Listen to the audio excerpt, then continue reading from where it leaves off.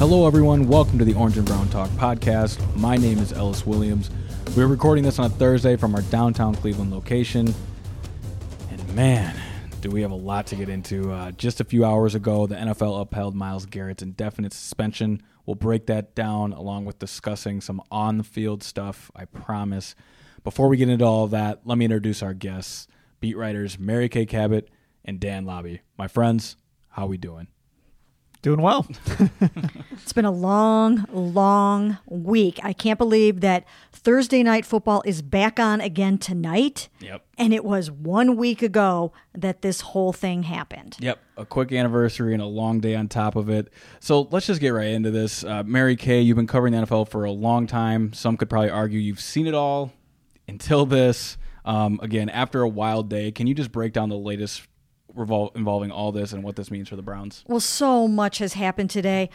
First and foremost, of course, the NFL handed down its ruling on Myles Garrett, and that was they upheld the indefinite suspension. It's a minimum of at least the last 6 games of this season and the playoffs.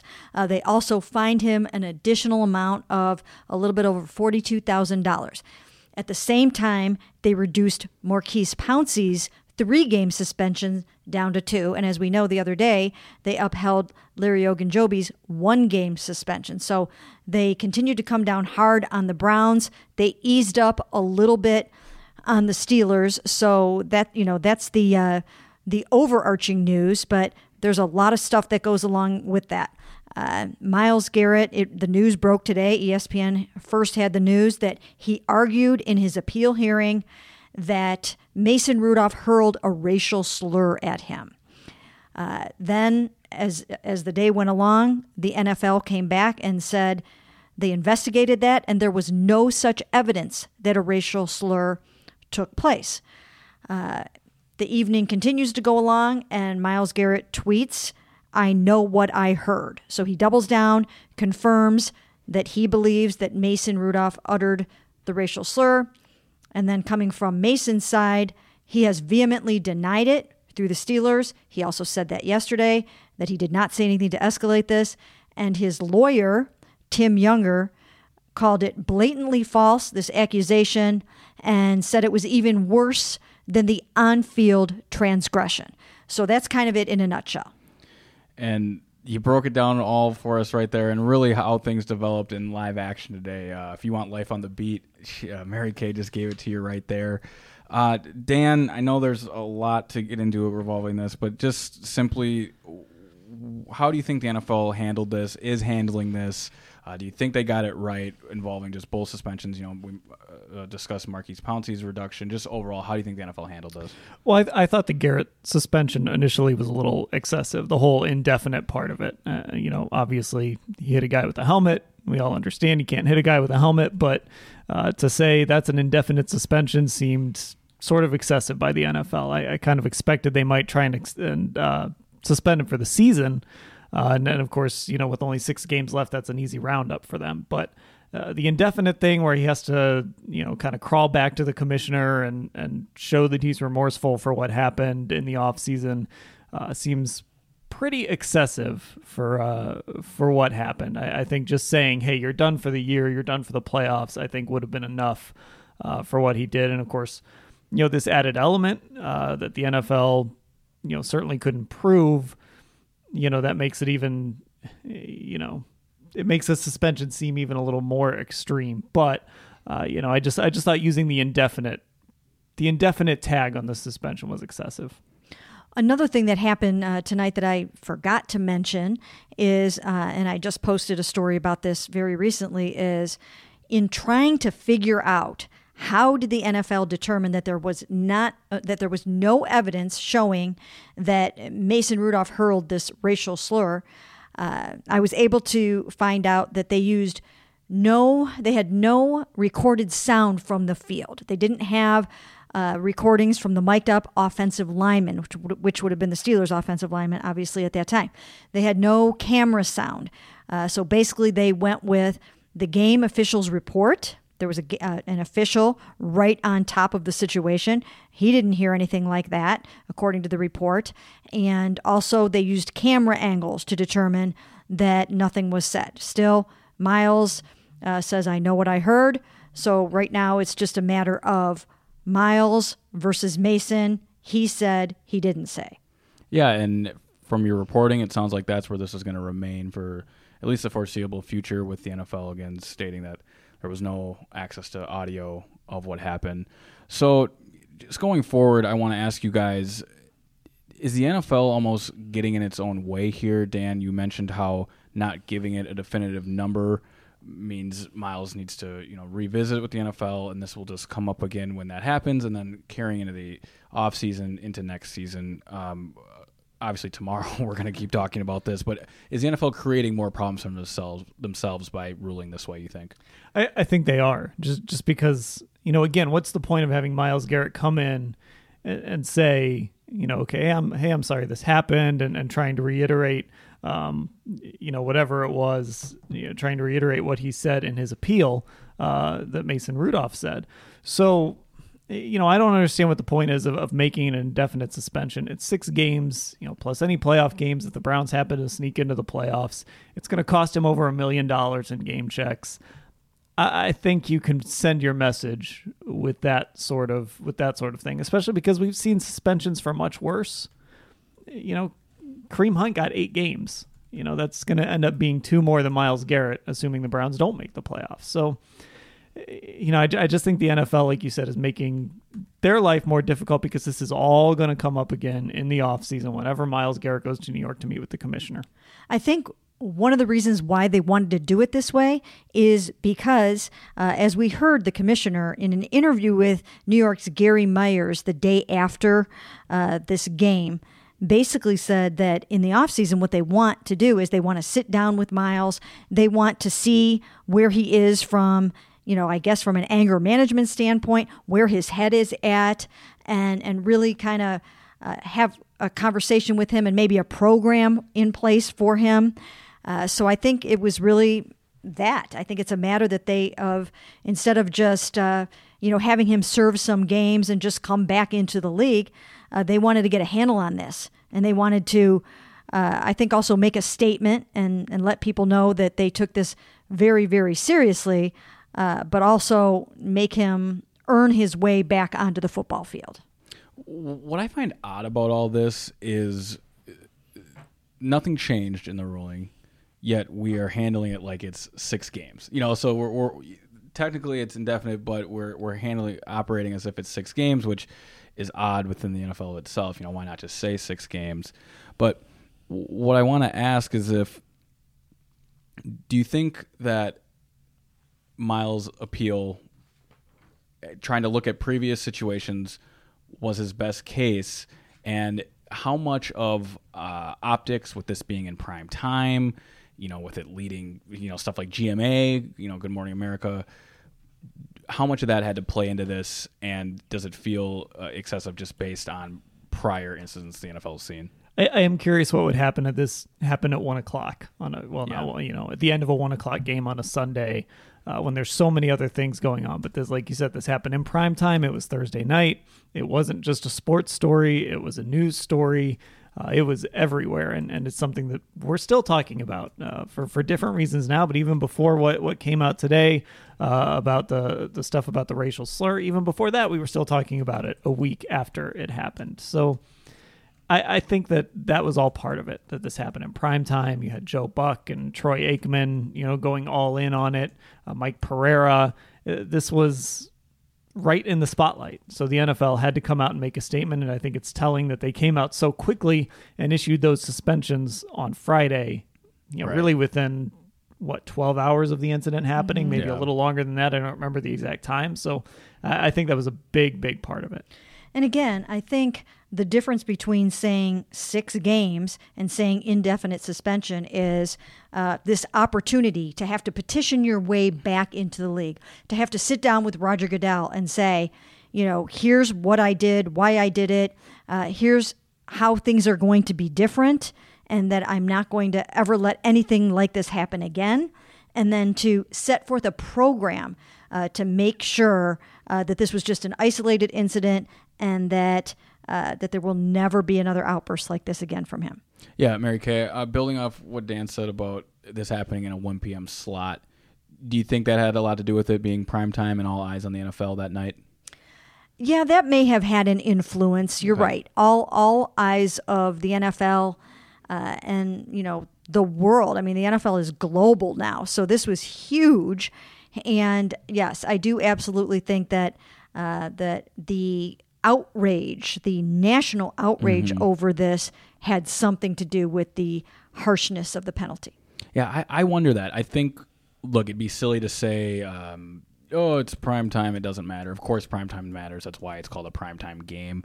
But with social media today, this would have made its rounds. And, then the racial slur thing comes out. And I still think this beast would have been brewing. We'll never know what the prime time tag, how much it enhanced it and whatnot. But the optics of the play itself, if you take the play off the field, like Dan said, and make it in a 1 p.m. slot, it's still just ugly. It's a bad looking play. It's a bad look for the league. The play that Myles Garrett referenced in his appeal occurred in 2013, I believe. So we're talking about a different NFL back then. The Dan, I remember you saying this. The hit Demarius Randall was ejected for is probably a legal hit in 2013 NFL. So it's just I think that's important to understand too, that this league is in a different spot and really have an opportunity to make an example of Myles. Correct? Yeah, I think certainly this was to set an example. This was definitely a way to say we're not going to stand for this. This isn't something that you can do in an NFL game. The NFL has sort of had some issues with their discipline. I also think some of this too is kind of the aftermath of what happened. I mean, Myles hit him with the helmet, and Mason Rudolph turned around and put his arms up. So obviously, it didn't have any after effects. Had he knocked Mason Rudolph out, sure, then maybe we would have been talking about it a little bit differently in the aftermath. That's a good point. Luckily for Myles and for Mason Rudolph, that didn't happen. So maybe that's part of it too. Is the visual in my mind is Mason Rudolph getting hit with the helmet and turning to the official. Like I said, I think the season is fine. I was a little surprised by the indefinite part of it, but the NFL made its statement. It's it's something that most people have never seen before, and I just think that they made a really harsh, strong statement that this can never be part of the game again, and that players will be on the football field without ever having to worry about something like this again. And, this is going to be talked about for years and years and years to come. And these two teams have to meet again on the field in 10 days. Can you believe that? And I think that is something that, yes, as soon as the Browns get through this Dolphins game, it's going to be all about having to meet again. And, we talked to a lot of players in the locker room today. Tempers are going to be flaring. Now, Maurkice Pouncey will not be in that game. The only one that was suspended that will be in that game will be Larry Ogunjobi. He only got one game. And then, of course, Mason Rudolph will be playing in that game. So, Mason Rudolph, after, all the Browns defenders are now have it in their head that he hurled a racial slur at their teammate. So you've got that. Yep. And then you've got the Pittsburgh Steelers, who feel that the Browns knocked two players out of the game. We don't know if those guys will be back in the game yet, in Juju Smith-Schuster and Deontay Johnson. Those guys were knocked out of the game with helmet-to-helmet hits. And there's just going to be a lot of emotion. I think there is going to be extra security at this game. Right. I think they're going to be watching it very, very closely. They moved the game from 4 o'clock back up to 1 o'clock, so now it's a 1 o'clock game. But I still think that there is going to be a lot of attention on this game. Yeah, let's talk about the locker room a little bit. Something interesting happened today. Really, as the locker room was opening up, news broke of the whole racial slur incident. So we had the opportunity to ask players as this news broke. We all were kind of at different places. Can we just talk a little bit about who said what and what the Browns players as a whole were saying when they were learning about this, really as we were? There wasn't a lot said, really. Sheldon Richardson was pretty strong on it. I think the thing that we kind of gathered is a lot of the players, at least when they spoke to us, didn't seem to know that this happened. Mm-hmm. They seemed to, Miles didn't tell them or something. Now, again, that's when they're talking to us with microphones in their face, and maybe, they got the message before we got in there. I don't know.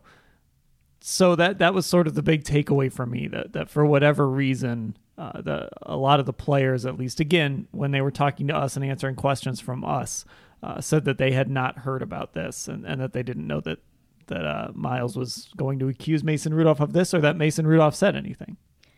Yeah, but I mean the reigning sentiment from both locker rooms today, over in Pittsburgh, I mean they were just completely 100% supporting Mason Rudolph. They were upset to think that after he got hit in the head with a helmet, that now he's being accused of being a racist, and that created a lot of emotion coming out of the Steelers locker room today. And then over in Cleveland, you've got these guys really, really upset that Mason Rudolph would allegedly do what Myles Garrett is accusing him of. And it's just ratcheting up. I mean, I don't even know what that game is going to be like, but it's going to be something else. Yeah, it should be clear that even though players were saying they didn't necessarily know it happened or Miles didn't say anything to them, they supported Miles, and they said that they don't see why Miles would lie about something like that. So it was supportive. I don't want to give the impression that they were not supportive of their teammate. Quickly before we take a short break, just your guys' thoughts on how Freddie Kitchens is handling all of this. Maybe it's too soon to tell. There's obviously a game on Sunday, but just being in the locker room, talking with Freddie the handful of times we have, as a first-year coach, I mean, just more and more is getting put on his plate with this. It's comical almost. How do you think he's handling this, and where does he go from here other than trying to win a game on Sunday? I think we're going to find out in the next 2 weeks how he's handling it. Right. I think so far he's sort of, he hasn't really commented much on it other than to say that the team supports Miles.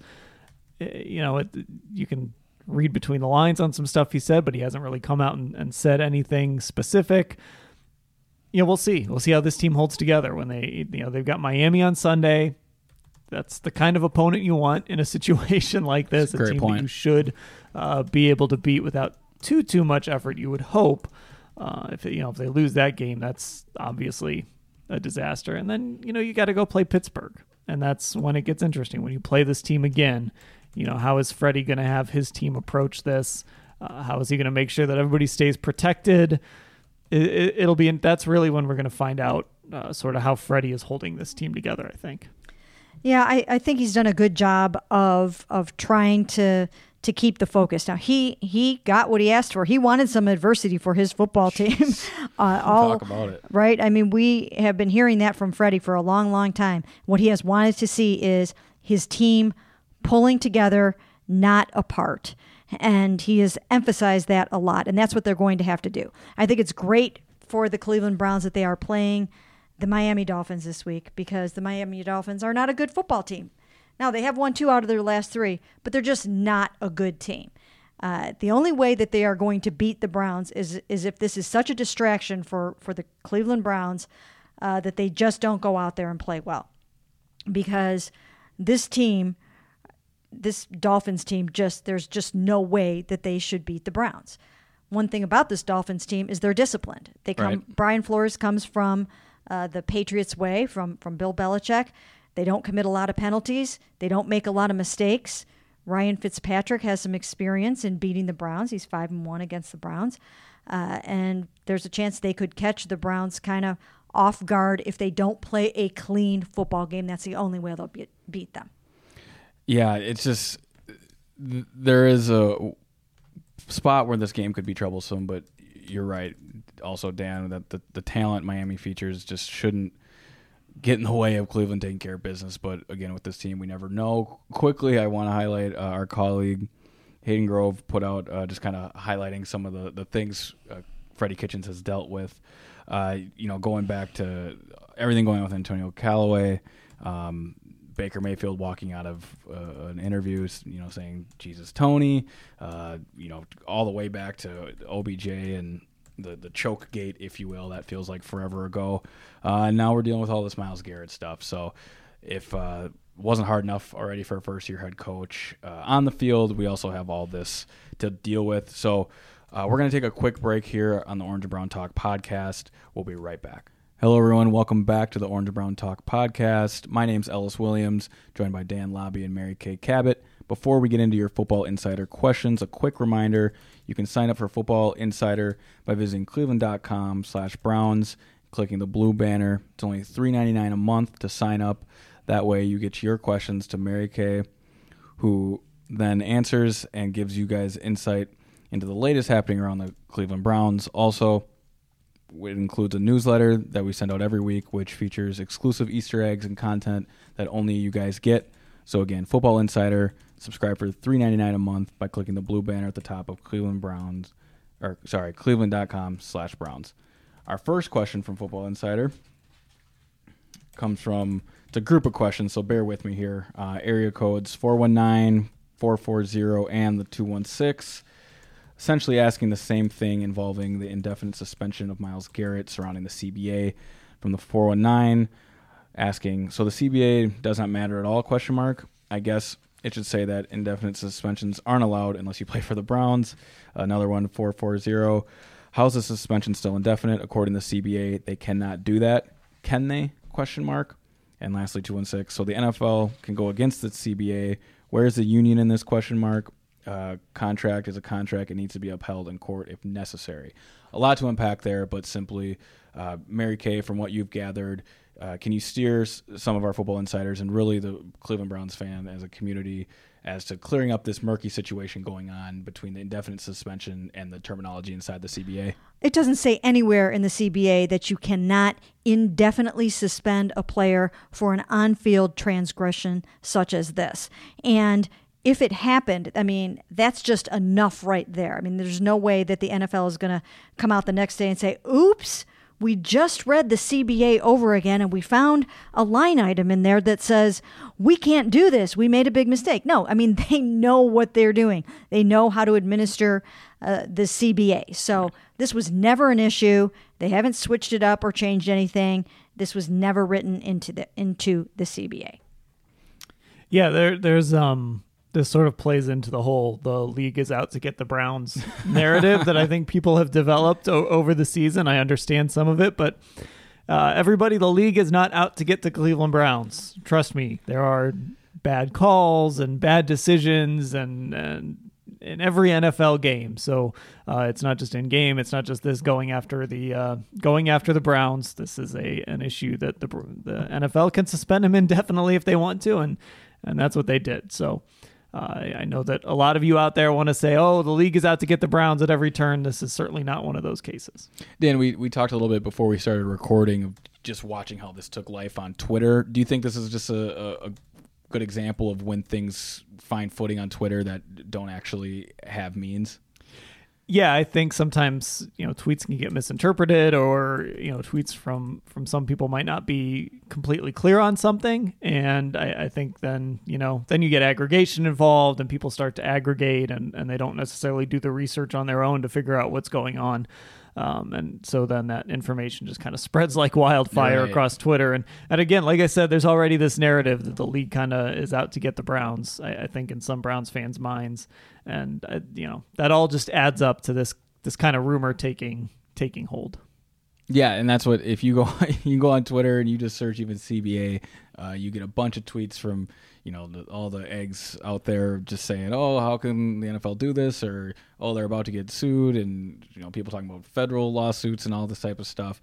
There's a safe bet that the NFL has their tracks covered here. The CBA is out there. All you have to do is Google NFL collective bargaining agreement, and there is a publicly available copy, I believe, that's out there. So that means people have to read a really if you want to read document. Hundreds of pages about meal allowances and things like that, you'll eventually get to the suspension rules. Yeah, it is amazing how that just took everyone by storm, that they were somehow rewriting the rules of the CBA to bend it to how they wanted this to happen. I mean, that kind of stuff doesn't happen. I mean, now I will say with some of the drug stuff, as it related to Josh Gordon, it seemed like the rules didn't always exactly match up to what I was reading in the policy, but in this case, there is nothing that says you can't indefinitely suspend a player for this. Yeah, it's not just the out to get the Browns narrative. It is the NFL doing this to themselves too. I think there's an impression that the NFL makes it up as they go,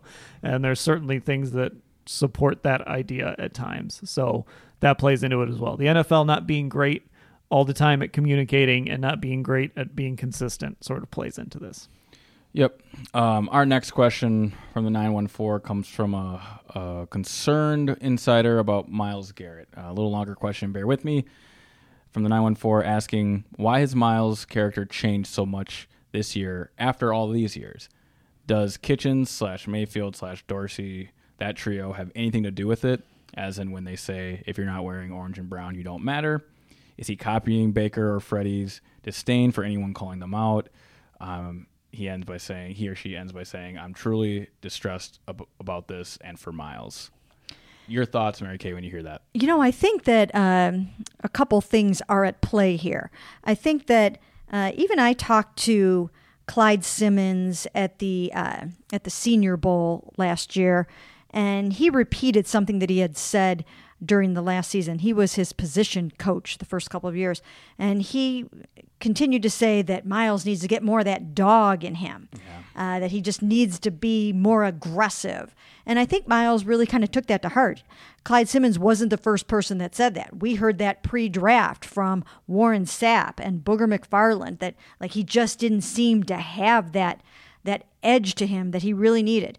And then the other thing is, I think he really wanted to be NFL Defensive Player of the Year this year, and he wanted to win the sack title. And he has all these goals for himself, and I think that those things kind of took over a little bit, and they meant so much to him. I actually think that at the end of this game, it was so important for him to get a sack, and I think he was frustrated by not being able to get a sack.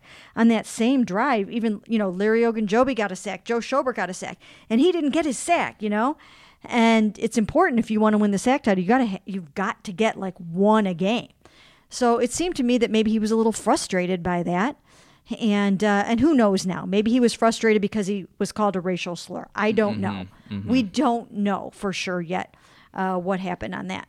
But I do think but that's the difference in Myles this year. He was trying to get more of that dog in him, and he was gunning really hard for NFL Defensive Player of the Year. Yeah, I don't have much to add to that. I think you nailed a lot of it, and I think also, like you added, it's important to remember that if Mason Rudolph did say something, if he did use a racial slur, that kind of changes the math on what happened too. And I could, you could certainly begin to justify why he reacted like he reacted.